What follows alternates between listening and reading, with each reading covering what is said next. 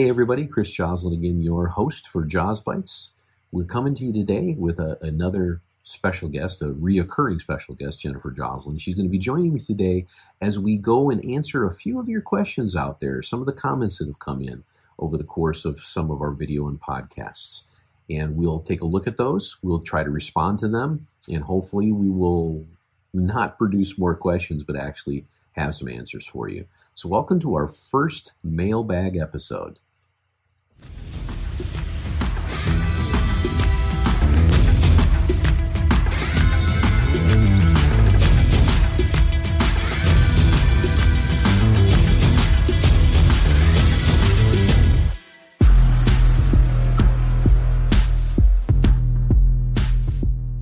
So welcome everybody to the first edition of Mailbag. I don't know if we're going to call it that or not, but I thought it was kind of a cool thing to start looking at some of the responses we've gotten both online and on our website, and actually a couple via calls after somebody's wanting to contact iLevelLogistics.com, which should be running across your screen right now.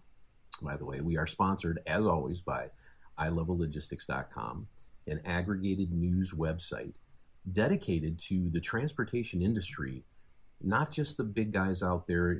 Certainly if you have a career in logistics and you're trying to learn more about logistics, this is a great place to come and get your data bites, get your Road Scholar information, see videos, listen to audios, podcasts, etc.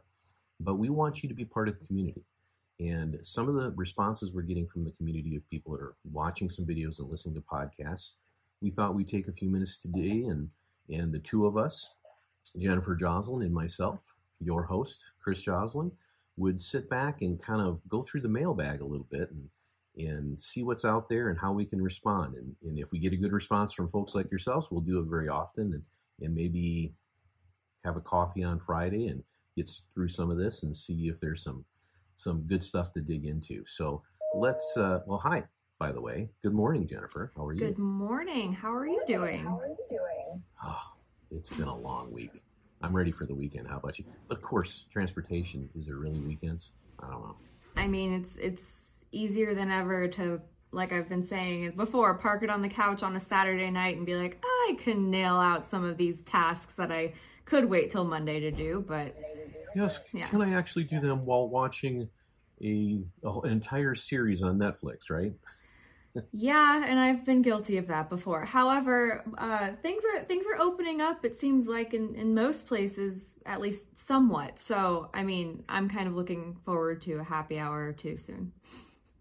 Okay, I got to ask you before we get into this, though. Is there something special that you're watching on TV that you can share? Ooh. On one of these streaming services? Because God knows, I would imagine you don't have any kind of regular cable TV or anything like that anymore. I mean, you are a millennial, right? I am a millennial, which means I've never paid for cable in my life, but I've probably paid for double what cable costs in the amount of streaming services. In the past, I think your father probably paid for your cable anyway.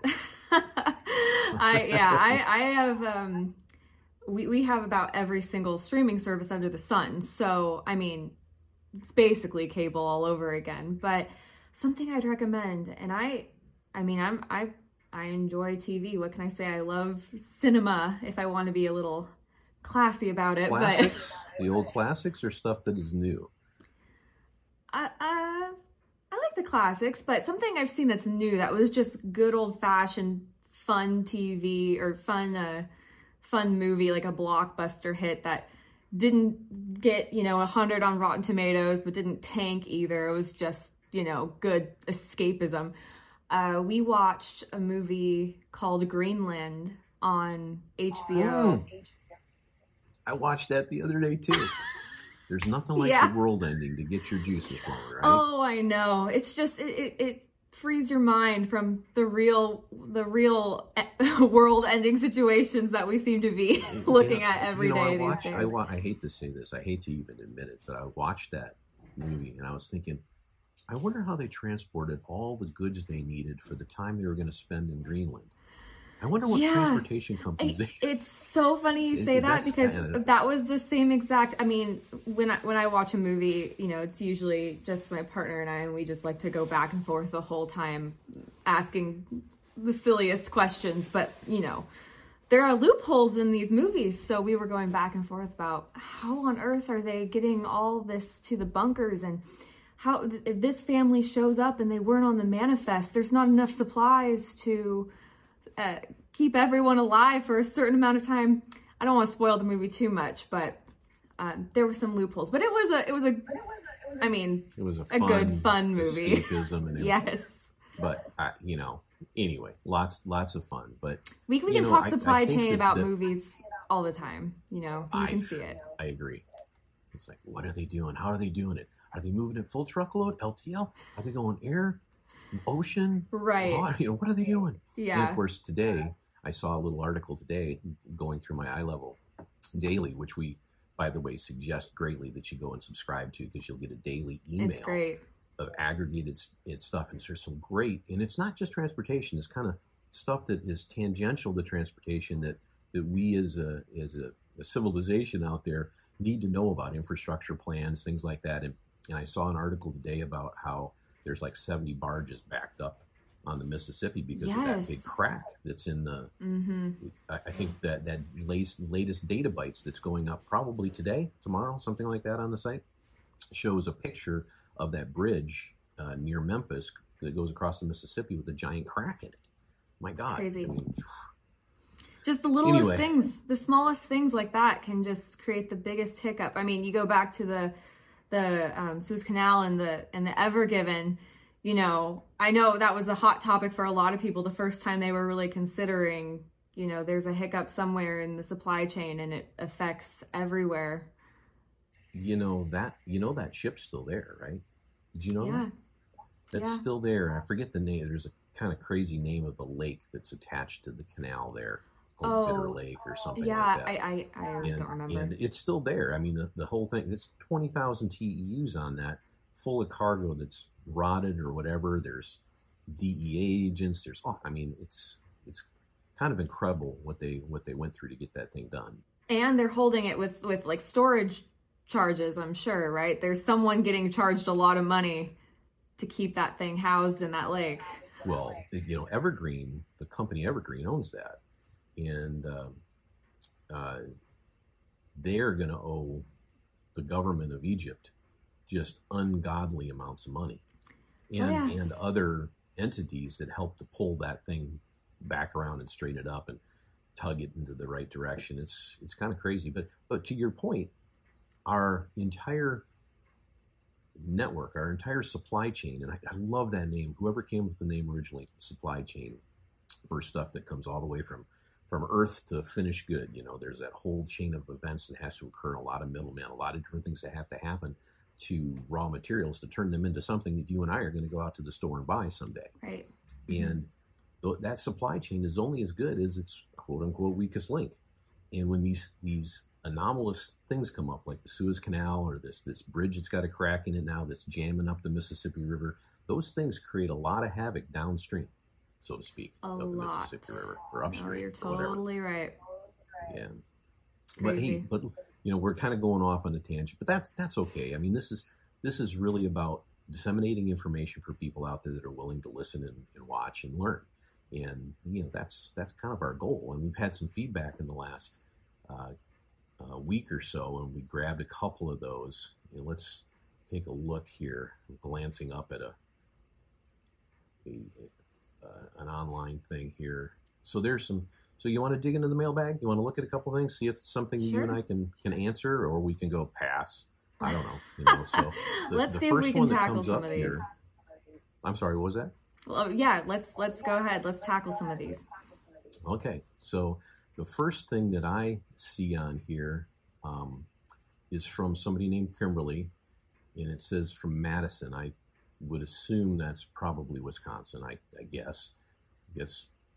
I don't think that's the last name, but in any event, it says Madison, and this one's specifically to you, Jen. So, Jennifer, how do you deal with vendors that demand payment on ad bills, accessorials, things like that I think is what she's talking about, without real proof that they completed whatever they're billing for? It's kind of a broad question, but it's something I'm pretty sure you deal with on an everyday basis. Oh, of course. Anyone in this industry who has to deal with collecting or paying has to, you're going to put up with this at some point. Well, first off, if you can, you want to get ahead of this by making very clear up front before you begin your business relationship what is expected when you're being billed something. I know that we have like a packet that we provide to our vendors when we first initiate any sort of business relationship about what is expected from them, both on the invoice and included with the invoice. So for example, just for a general, I don't know, repositioning move or something like that, you would say, okay, on the invoice, I need obviously your invoice number, the date, the reference number that we give you with our rate confirmation sheet or our dispatch, the trailer number, the VIN number on the trailer. Basically, it also does a lot of good to get with your customer and see what they require from you when you bill them. So you can also pass along those requirements to your vendor, because the last thing you want to do is be caught in the middle between a customer that requires one thing and you didn't require that from your vendor. And your vendor looks at you and says, you didn't ask for that up front. And now we got to dig through all this information. We performed the move. We did what you said that we needed to do to bill you. And then you end up fighting a little bit, usually a little bit of a tiff. You know, it's interesting because I think this Kimberly person has a really, it's kind of a surface question, but it's really kind of at the heart of what we do, right? I mean, at the end of the day, the vendor wants to collect from us and we want to collect from our customer. And to do that, and in this case, she's talking about ad bills. So there's probably some kind of base rate or quote that was put out that has got the normal amount of stuff on. Then everything extra, you got to have some kind of trail of information so that we can get paid and that we can pay properly, right? So set expectations is what you're really saying. I would say with an accessorial bill specifically. So say you have like a drayage amount that you have agreed upon. For the case of an example, you have $300 drayage amount along with fuel for the amount of miles. So let's say that's another $50 or something like that. So $350 is the general basis of what you should be expecting to be billed for. Well, let's say that this company did a yard pull, but they didn't let you know about it. So they bill you for that yard pull and you go back and forth about how can you even prove to me that you did this? You didn't ask about it. So from the perspective of somebody who is billing a customer, in that case, I always tell our operations team, for example, any agreement you make, have it in writing, whether on email specifically. And what I will usually have my team do is we actually just take those emails as PDFs and we will use that when we're billing the customer, saying somebody on your team or you specifically had agreed to pay this amount over email, whether you did a rate dispatch or not. Better yet, it is definitely advised if you are in a situation where you can get the rate confirmation sheet revised to actually have that amount on it. Of course, that's better. But bottom line is you don't want to make an agreement over the phone with someone because I can almost guarantee it won't be followed through or it'll be a nightmare to get it followed through. Yeah, I will tell you in my career, I've made too many, kind of handshake conversation over a table or over the phone. And I can't say they all went south. There's awesome people out there that remember things, but putting something in writing, and in this case, electronic communication of some kind, to have yourself a trail of information is hugely important. I think to her question, as you just said a minute ago, you got to set the expectations properly. You got to understand the expectations from your customer, set the expectations properly with your vendor, have a mutual agreement on that. And then when something is outside of those parameters, then there has to be real significant communication trail, because at the end of the day, if somebody bills us $100 and we agree to it without allowing our customer to agree to it, then we're setting ourselves up for losing $100, right? Right, exactly. And say you're in a point where you didn't make these upfront requirements for whatever it may be, or there's some accessorial that for whatever reason you're having a difficult time with a vendor who's demanding payment for something that they can't necessarily prove. And okay, first example, let's say someone on your team did do an email approval and you didn't know, and sometimes you just gotta take the hit. You know, if someone on your team makes a mistake, it's not fair to the vendor who was under the impression that a representative from your company made this approval. That's not always the case, but that is sometimes the leadership, the thing you have to do as a company is just take the hit. Other times, let's just say someone couldn't prove there was a proof of delivery or something, and you didn't make that requirement with them. I think that's a pretty standard expectation, but let's say they billed you didn't pay them in 30 days if that was your agreement. And they're saying, well, we gave you the invoice 30 days ago. We need payment now. We've dealt with vendors like that. These usually much larger companies that have the power to be able to demand payment like that. Or maybe your customer demands payment for certain requirements, whatever. But in that case, you have to start looking towards claims. You have to look towards, you couldn't prove this was delivered.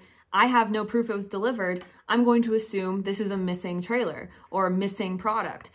That will usually get someone's attention to get you what you need. That would get them off No their one really seat, likes right? dealing with, very few people. I won't say no one, because maybe there's some person out there who just loves claims. I don't know. Some masochist, it's not me. I think. But it's not me. But usually when you go that route, that does get the attention. I would recommend avoiding that route by just upfront making your requirements very clear, and also making sure your customer makes their requirements very clear with you. Right. So that way you can move that down the line. I think what you're really talking about is focusing in on, standard operating procedures and communication lines and just clarity of process, really. And, I know that a lot of small companies, especially that watch this, are going, God, there's so many details and all this stuff. And it's as simple as, I'm going to send a bill and I need to collect it. So one of the things that's always been nice about smaller niche companies, I think, is that you try to get enough margin in what you do, some specialty thing that you do, where if there are places you can be flexible, and as you said a moment ago, take the hit, you're going to be able to absorb something for the long-term benefit of your relationship with the customer and the vendor. So those are all things to consider, Kimberly.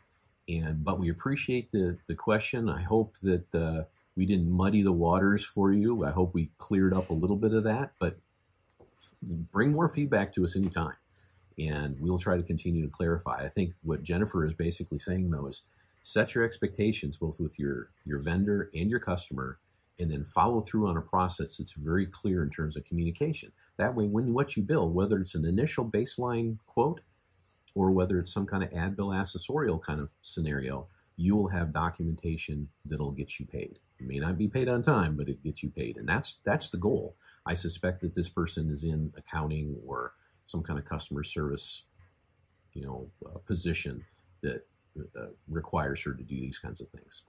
Let's jump into the next one here. This one is from Antonio from Fresno. It's got to be Fresno, California. Fresno. I don't know if I heard Fresno, but thank you for the question, Antonio. It says here, I work in a warehouse here, I assume Fresno, and we are always talking about lowering our warehouse emissions during team meetings. I watched your video on indirect source rule. This was, I don't remember which episode that was, episode 2, 3, 4, something like that. Early one. It says, do you think that will become law? How can that be legal? Well, that's a good question. And how would they enforce such a thing? Boy, there's probably enough in that question that we could take a whole podcast to go over, or write another Road Scholar article, something. So I won't get into it, I don't think, in too much depth. And Jen, I'll try to grab this one because I did a little bit of study up on this for that podcast previously.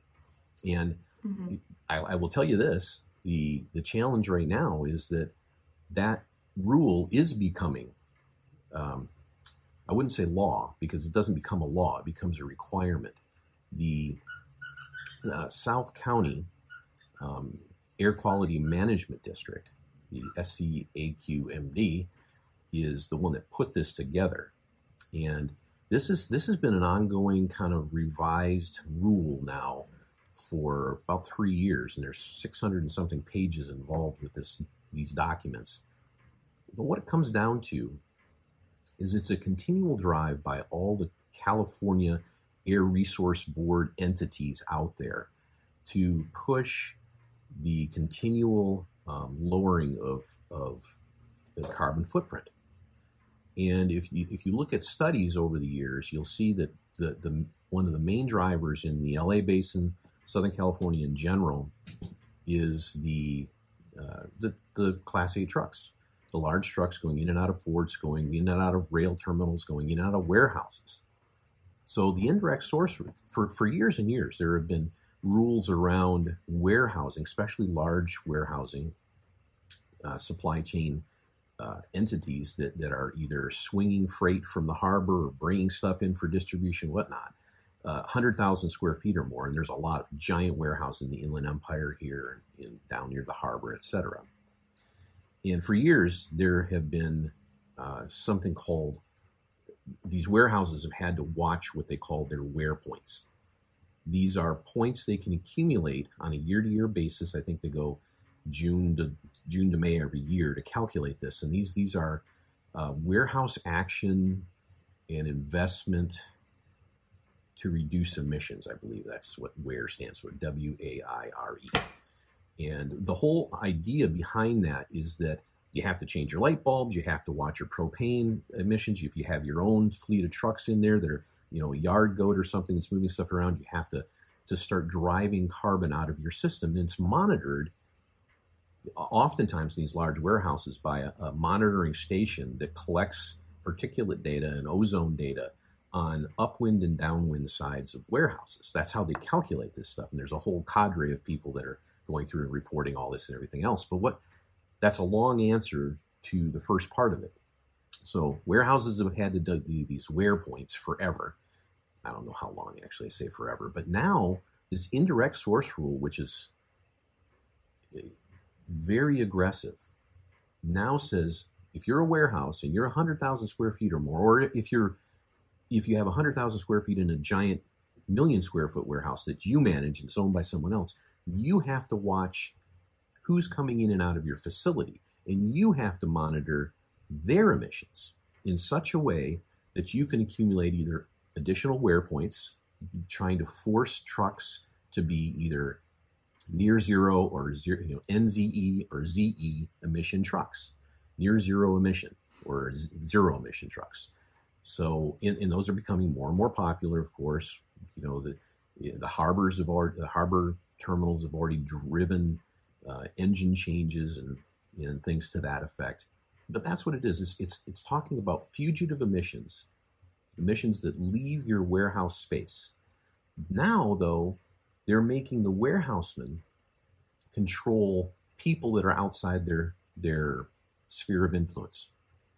The repercussion of that, and why I'm taking so long to talk about this, is that if you're an outside trucking company, which is probably the people we're speaking to the most, you now are going to have to watch what warehouses you're going into, because the larger ones are going to force this regulation, because that's what it is, not a law, it's a regulation.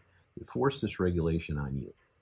So if you have a certain carbon footprint, if you're not Smart Waste certified, for instance, or if you're not trying to drive potential of your trucks to zero emissions or near zero emissions, then you may be excluded from going into these warehouses at some point.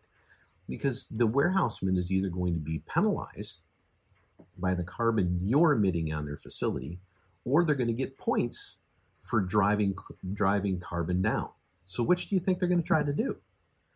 So enforcement is the issue, though. I think that's a nice tail end that Antonio is. Whoops, let me turn that off. I got a call coming in that I'll have to deal with later. But the enforcement part is always the challenge.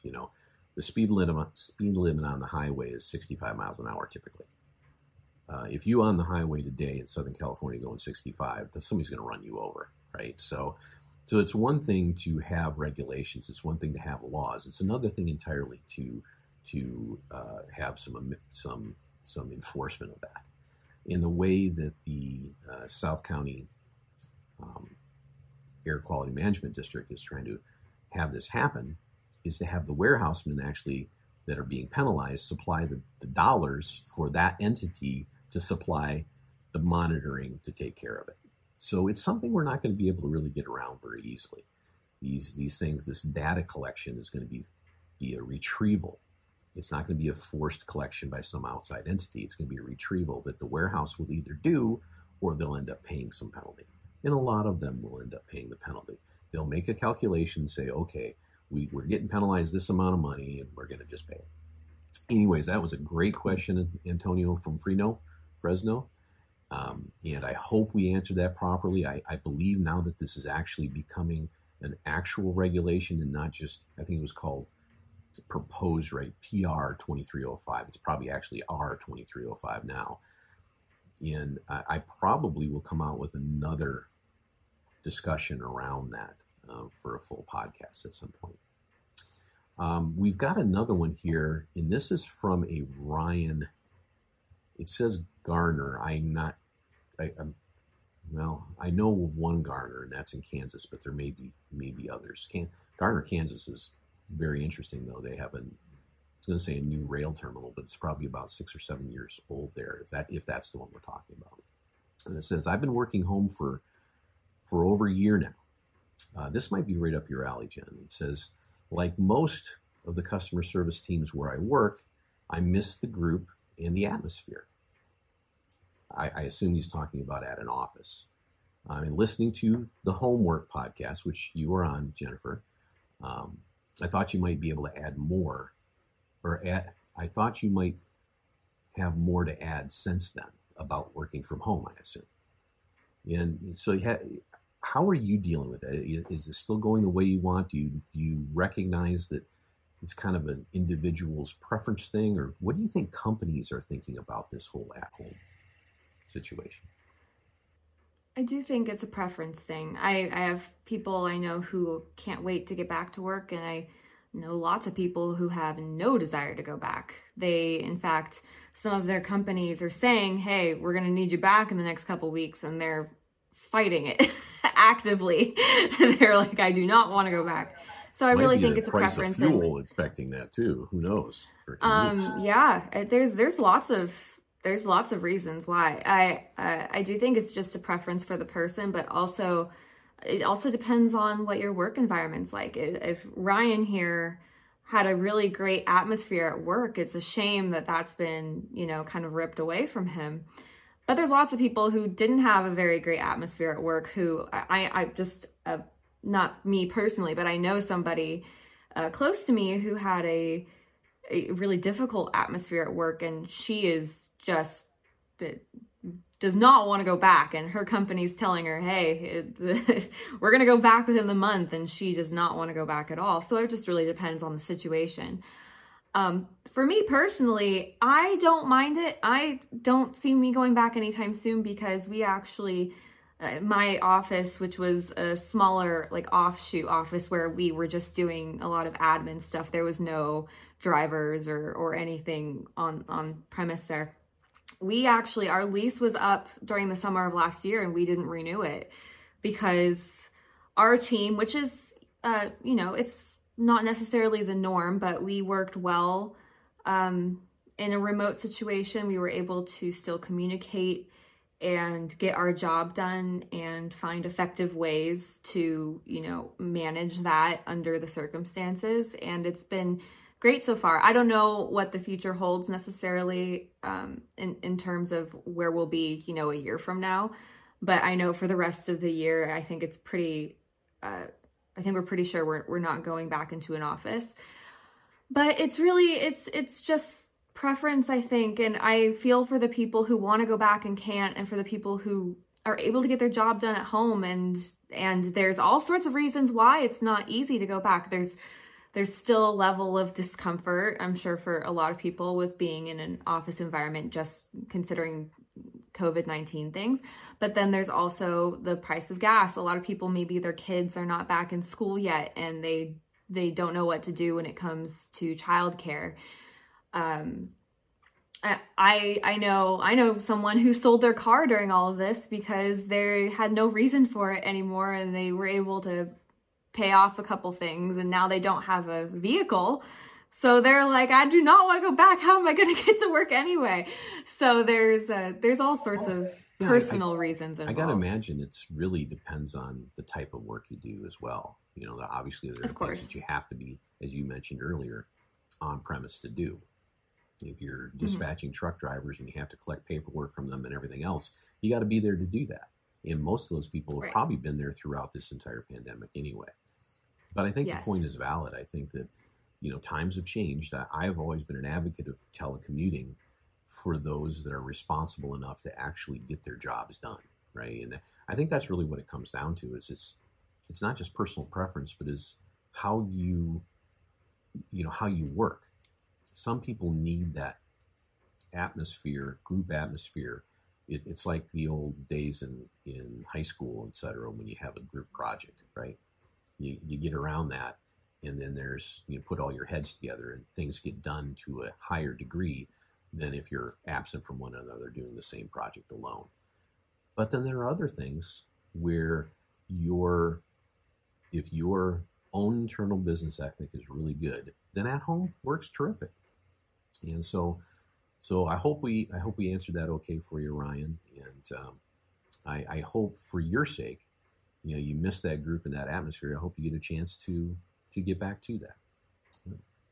We got another one here from, I'm not sure if it's Mandel or Mandel A, and it says RRTX. So I'm not sure what city that is. I assume it's Texas, maybe Round Rock or something. I don't know. I used to know geography really well, but who knows? But it says, I don't know what or who to believe anymore. Oh boy. I'm not sure what this is. What are your thoughts on whether workplace will require vaccinations of employees before returning to offices? Well, that kind of goes with a little bit with the one above it, depending on the type of work you do, right? And there's a lot out there that's going on from a political aspect or a scientific aspect of how do we get to herd immunity. We did a podcast a month or two ago about getting to herd immunity and some of the things that are going on there. I mentioned this briefly during that podcast, that my belief is in certain industries, you kind of go back to what we talked about a minute ago with warehouses. They're talking about indirect source rule with emissions. Well, what if that warehouse believes their guidance is that not only does your truck have to be a certain emission level or you pay a penalty, but that your drivers that come in must prove they've been vaccinated to be able to get out of their cabs. I mean, that's a perfect, for instance, in our field. So the employers of those drivers are going to look at their swath of employees and say, okay, I know there's hesitancy, vaccine hesitancy. I know there's a lot of different debates around all of this, but if we want to get back to quote unquote, forget the normal part of your life and everything else, I'm talking about the business part. If you want to get back to the normal way of doing business with the clients and the vendors and the shippers and receivers that you have, then you might have to have that proof. I wouldn't be surprised at all. I mean, if you are hauling hazmat, you have to prove that you have certification to haul hazmat. If you're doing different things, it's another certification. So I do believe, Mandel, that there are going to be workplaces that require it. And I'm also sure that there will be some that will leave it up to the decision making of the individual, which may drive the thing that Jennifer was just talking about a few minutes ago in terms of working from home versus going into office. It may be that Ryan from Gardner there will want that group and that atmosphere to go back to the office, but may only be allowed to do so after he gets a vaccination. So I hope we answered that for you. Do you have anything to add to that, Jen, at all? It also depends on whether this is a private or a public company. I know somebody who works for a private company, which is not in the transportation logistics industry. They work in the technology, tech sphere. And they were told, you can come back to the office starting, I think it was June 1st, as long as you can prove that you're vaccinated. You don't have to, but then we can't have you at the office. So they did that exact thing that you had just said, is they said, you can come back if you show proof of vaccination. If not, then we can't have you back. We're going to ask that you continue to work from home. So but I think the difference here is it also depends on where you work. There are different state laws. You cannot be fired, as far as I know, from a private company because of this. It also depends on any future legal litigation that goes on. I don't know. It changes every day. It seems like the effort, because right now they do not require, they strongly encourage, but they don't require medical professionals to get the vaccination, but they definitely very, very heavily encourage it. So even in that case, we're not quite there yet, but I don't know, that could change. It just really, it depends on exactly what your job is, and it depends on specifically where you work and what that company's structure looks like. I think that Jennifer's right on the money here with this, but I'm with you, man. I don't know who or what to believe anymore. And I think, to Jennifer's point, I don't think that's an uncommon I think it's very, as a matter of fact, now. I think it's most common. It's like, I don't know, flip a coin. In what you said a moment ago, most of this stuff is driven by litigation.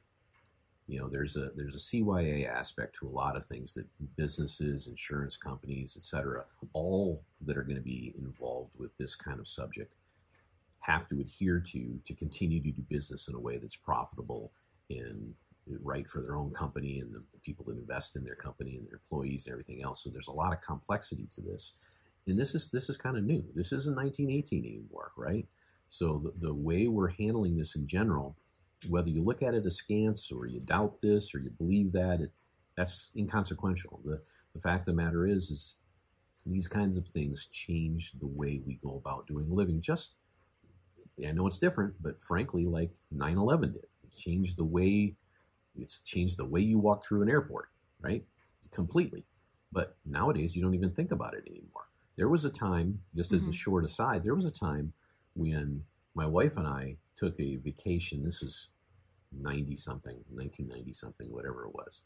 And we were able, my wife is very gregarious. Everybody loves her. And she was chatting with the flight attendant. Next thing you knew, she was in the cockpit with the pilot looking at stuff. Her dad used to be an airline pilot. So you would never see anything like that today. There's a barrier that you couldn't, get through if you even tried anymore. But that's an aside. This life changes and you have to deal with it. So great question though. And I understand what you're talking about. We got just a couple more to get through here real quick that are on this list. So let me jump to the next one. This is Jacob L. from Parker. Again, I'm not sure where that is. That I know there's a Parker, Arizona. I don't know if that's what this person is from, but it says, you mentioned that drivers need to be treated better and be at the center of a company. Other than more pay, which, everybody at every job wants, what do you propose?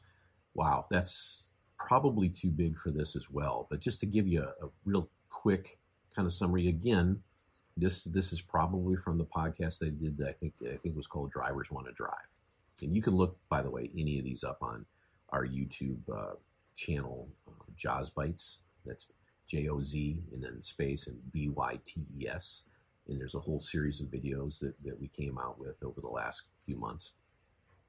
And the context in which I developed that particular video or that podcast, which you can get on Apple or Spotify or whatever, is that pay is always a component during driver shortage, which is a huge driver shortage now. I think the average age of drivers in the United States, long haul drivers in particular, is well over 50. which is kind of amazing. It shouldn't be that high. There's some real veterans out there, and that's great. But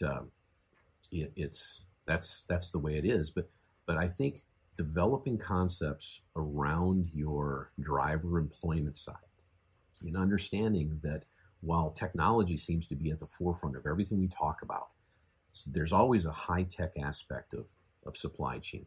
Big data, analytics, massaging the information to try to develop how your network's going to grow. All those kind of things are important, but there's a high-touch aspect. And in the trucking industry, that high-touch aspect centers around the people that deliver and pick up for you, and that is the driver. Mm-hmm. They are, a primary central focus of how trucking gets done. Everybody knows that intuitively, but they oftentimes don't develop a business around that. So that's what I'm trying to instill. In as far as other things other than the pay is always a component of it. Maybe frequency of pay is an important part, because it's, do you get paid once a month, once every couple of weeks, once a week? Do you get paid on demand? There's a lot of different ways to do things today where the driver can rapidly get their bills paid for by getting the pay they put in the day before or the week before to them right away. So that's part of it. But I think the other part that I kind of think about the most is not just bennies and things like that, but developing a I know it sounds like I'm talking about a strategy, and it really is that, but developing your ability to understand where your business is going, but individualize your dispatch relationship with your drivers. Drivers are human beings. They're not autonomous yet, right? They're not robots, and they each have a life situation that they're trying to advance. They're trying to get home to their kids and their spouse, every night, or if they're a long haul, maybe, twice a month for long weekends, or they want a longer vacation period, or you have to have flexibility. I think that's a key to it all. So Jacob, that, again, that's something we could develop at another time, but that's kind of what I'm talking about. It's not just the pay. There's got to be other things. And then as far as the industry is concerned, the industry itself has to be more understanding of what the drivers have to do. There's hours of service you have to deal with, electronic log data that they have to adhere to now. There's a lot of regulations. And when you go into, say, a big warehouse and you're lined up down the street with everybody else and you're not being prioritized because the warehouse has key performance things they're trying to get to, if they change even slightly how they develop their intake or for unloading or loading process to get those drivers in and out quicker, that's driver centrism. That's allowing the drivers whose time is incredibly valuable, not just to their company, but themselves.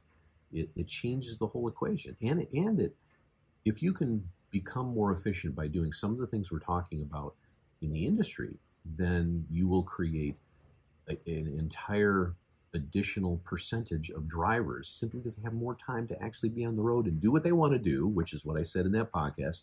Drivers, they want to drive. So I'm going to zip to the next one real quick. We just got a couple more to go through for this particular mailbag session. This person is I hope he wasn't named by his parents this, but Roadkill Ray. And he says he's from America, so that's a good thing. Can you guys do something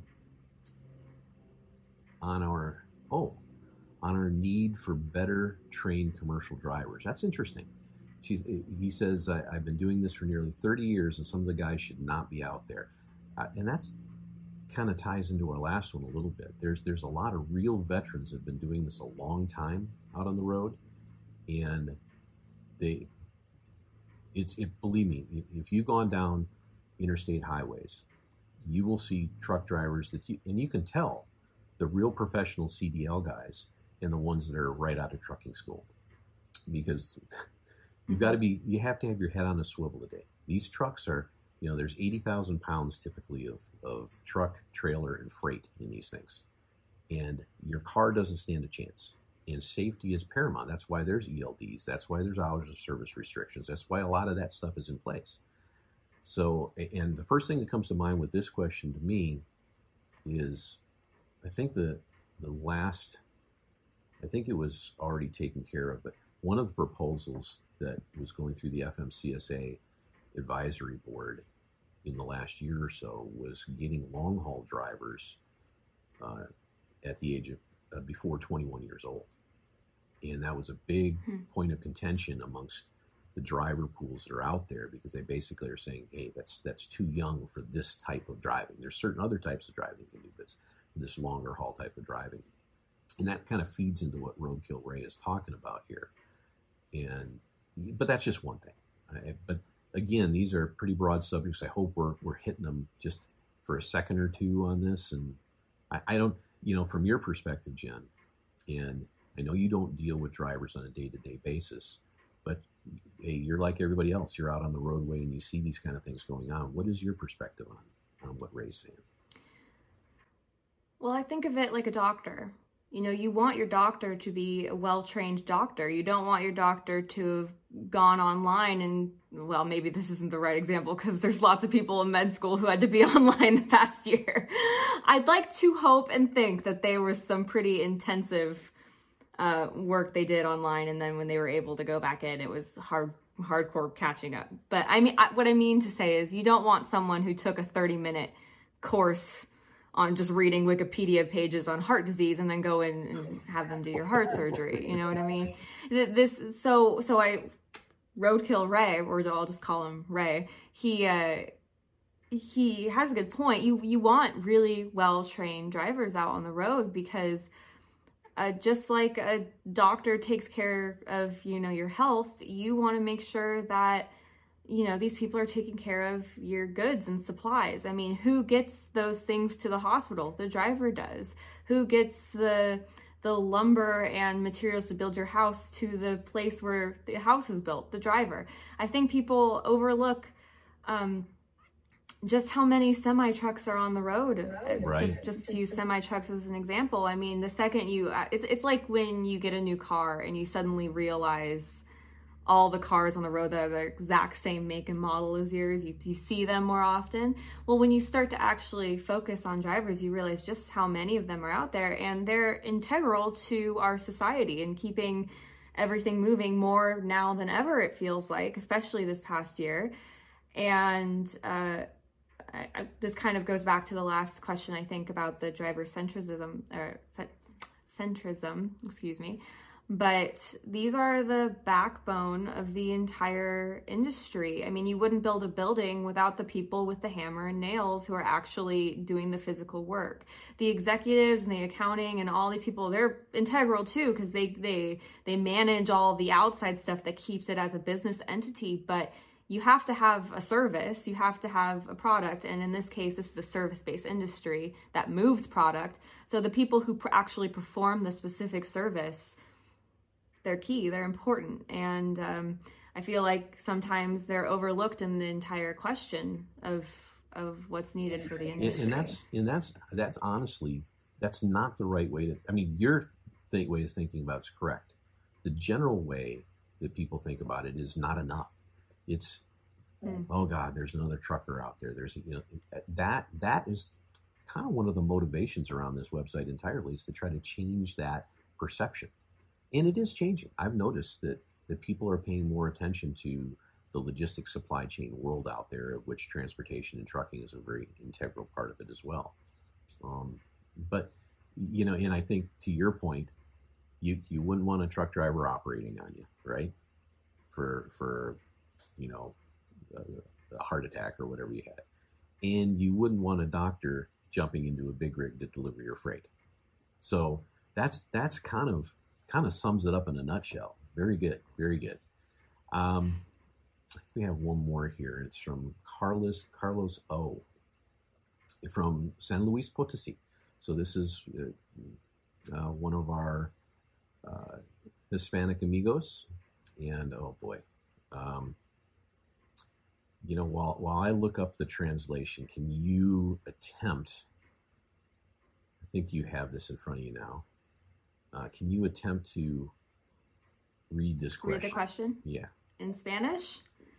Oh boy. Well, excuse me if it's not great. I'm learning, and I really do want to learn. So this is just practice for me. So don't tear into me too hard. Oh boy. Necesitamos más información sobre los negocios en México y lo que está sucediendo aquí. Me encantó tu entrevista con Jesús más. So basically, they're saying that they love the interview with Jesus. Yeah. Oh. The one you did with the I got the Mas part down, right? I knew what Mas. But you know that. Pardon me for that terrible attempt. I think that was pretty good. I need to practice. I really want to get good at it. So well, this was my you are in Southern California, so attempt. it's almost it's important. Yeah. It's important. You gotta learn your Spanish. Additionally, what's important is that, and we're trying really hard as a company to make sure that we participate in. We're down near our southern border. There's our number one trading partner in the world for the United States is Mexico. There's, every car make that you can think of that you could buy here has plants down there of one sort or another. The interview I did with Jesus a month ago or so was a lot of fun, and he reminded me of some things that I knew, and he taught me some things that I did not know about the way they're building infrastructure on there to coordinate and really have kind of a north-south conduit all the way from Mexico through the United States into Canada to really bring together our continent in a way that the Burlington Northern Santa Fe and the Union Pacific did with the East Coast railroads, CSX and NS and things like that back east. So it's really creating like I said, a broad infrastructure. And it was very interesting to me as well that it wasn't that long ago the Panama Canal increased its size to allow super vessels through there, something like the Ever Given, by the way. But I don't think the Ever Given could get through there. It's too big at this point. But it's a different type of cargo anyway. But one of the infrastructure things he was talking about was actually competitive to that in an east-west corridor around the isthmus down there. So having said that, Carlos, I'm glad you loved that interview. I think maybe I need to get a stand-in and do some of these in Spanish as well, since, I can, as I joke about, I know how to order beer and, find the bathroom in Spanish. That's pretty much it for me. But stay tuned, because there will be much more. And maybe if Jennifer gets her fluency down, maybe she'll be the one conducting those interviews. I don't know. But I do want to learn. Want to learn. Well, that's about it for this session today, except that we had one little note I wanted to add to it. And I thought it was hilarious because I think this to myself, and this person, it must be a moniker online. It was called AlloV1, AlloV01. And this person, whoever he or she is, says, "Dude, get a better camera." I totally concur with that, because some of the things we're doing again from home, like right now, this is on one of those Teams Zoom / conference call kind of things, and the resolution is so we're working on it. You can probably see I've got a decent microphone, and I know that anybody out there probably has one last thing in their mind when they're watching this. They're looking at your background, Jen, and going, "What is that weird gold thing with?" What is that in the background? You've got to share. If I turn it here, I can turn it. Oh, it's like stuck to the table. Oh, okay. It's a elephant. Obviously not real. I do not participate in that, but it's a fake elephant head. It's just a adornment. I've actually been rearranging. You can't see, there's like a lot of chaos going on just out of frame. You can see my college degree is just peeking out of the corner right there. But I've been moving my office around because I'm home for the long haul, it looks like. So been moving things around, trying to get things situated in a way I like in the house. So This is my new desk adornment over here. Well, I guess at this point, I will end up bidding you and your elephant friend adieu. And thank you, by the way, again, for participating in this first of the mailbag, I guess we'll call it, episode. And I hope everybody enjoyed it out there. Again, as far as a plug is concerned, go to our Apple Podcasts, go to Spotify, go to YouTube channel, go to our website. Again, www.ilevellogistics.com, and sign up for the daily. It's been a tremendous benefit for people I've talked to. It grabs stuff from all over the internet, and I kind of view it as this is a way through a company like ourselves here online, through all these media methods, to become kind of self-certified, if you will. There are a lot of things you can learn out there, but everybody's busy. They need quick information coming at them. They need to be able to scan articles, and this will allow them to do that. So join us out there, become part of the community, subscribe, get in there and dig into the information and help your career along. Who knows? You may end up being an entrepreneur and getting into that side of the field as well. But the logistics field, supply chain field is growing all the time. Real important, and we love your feedback, so please give us more and more and more. Again, Jennifer, thank you very much. Thank you.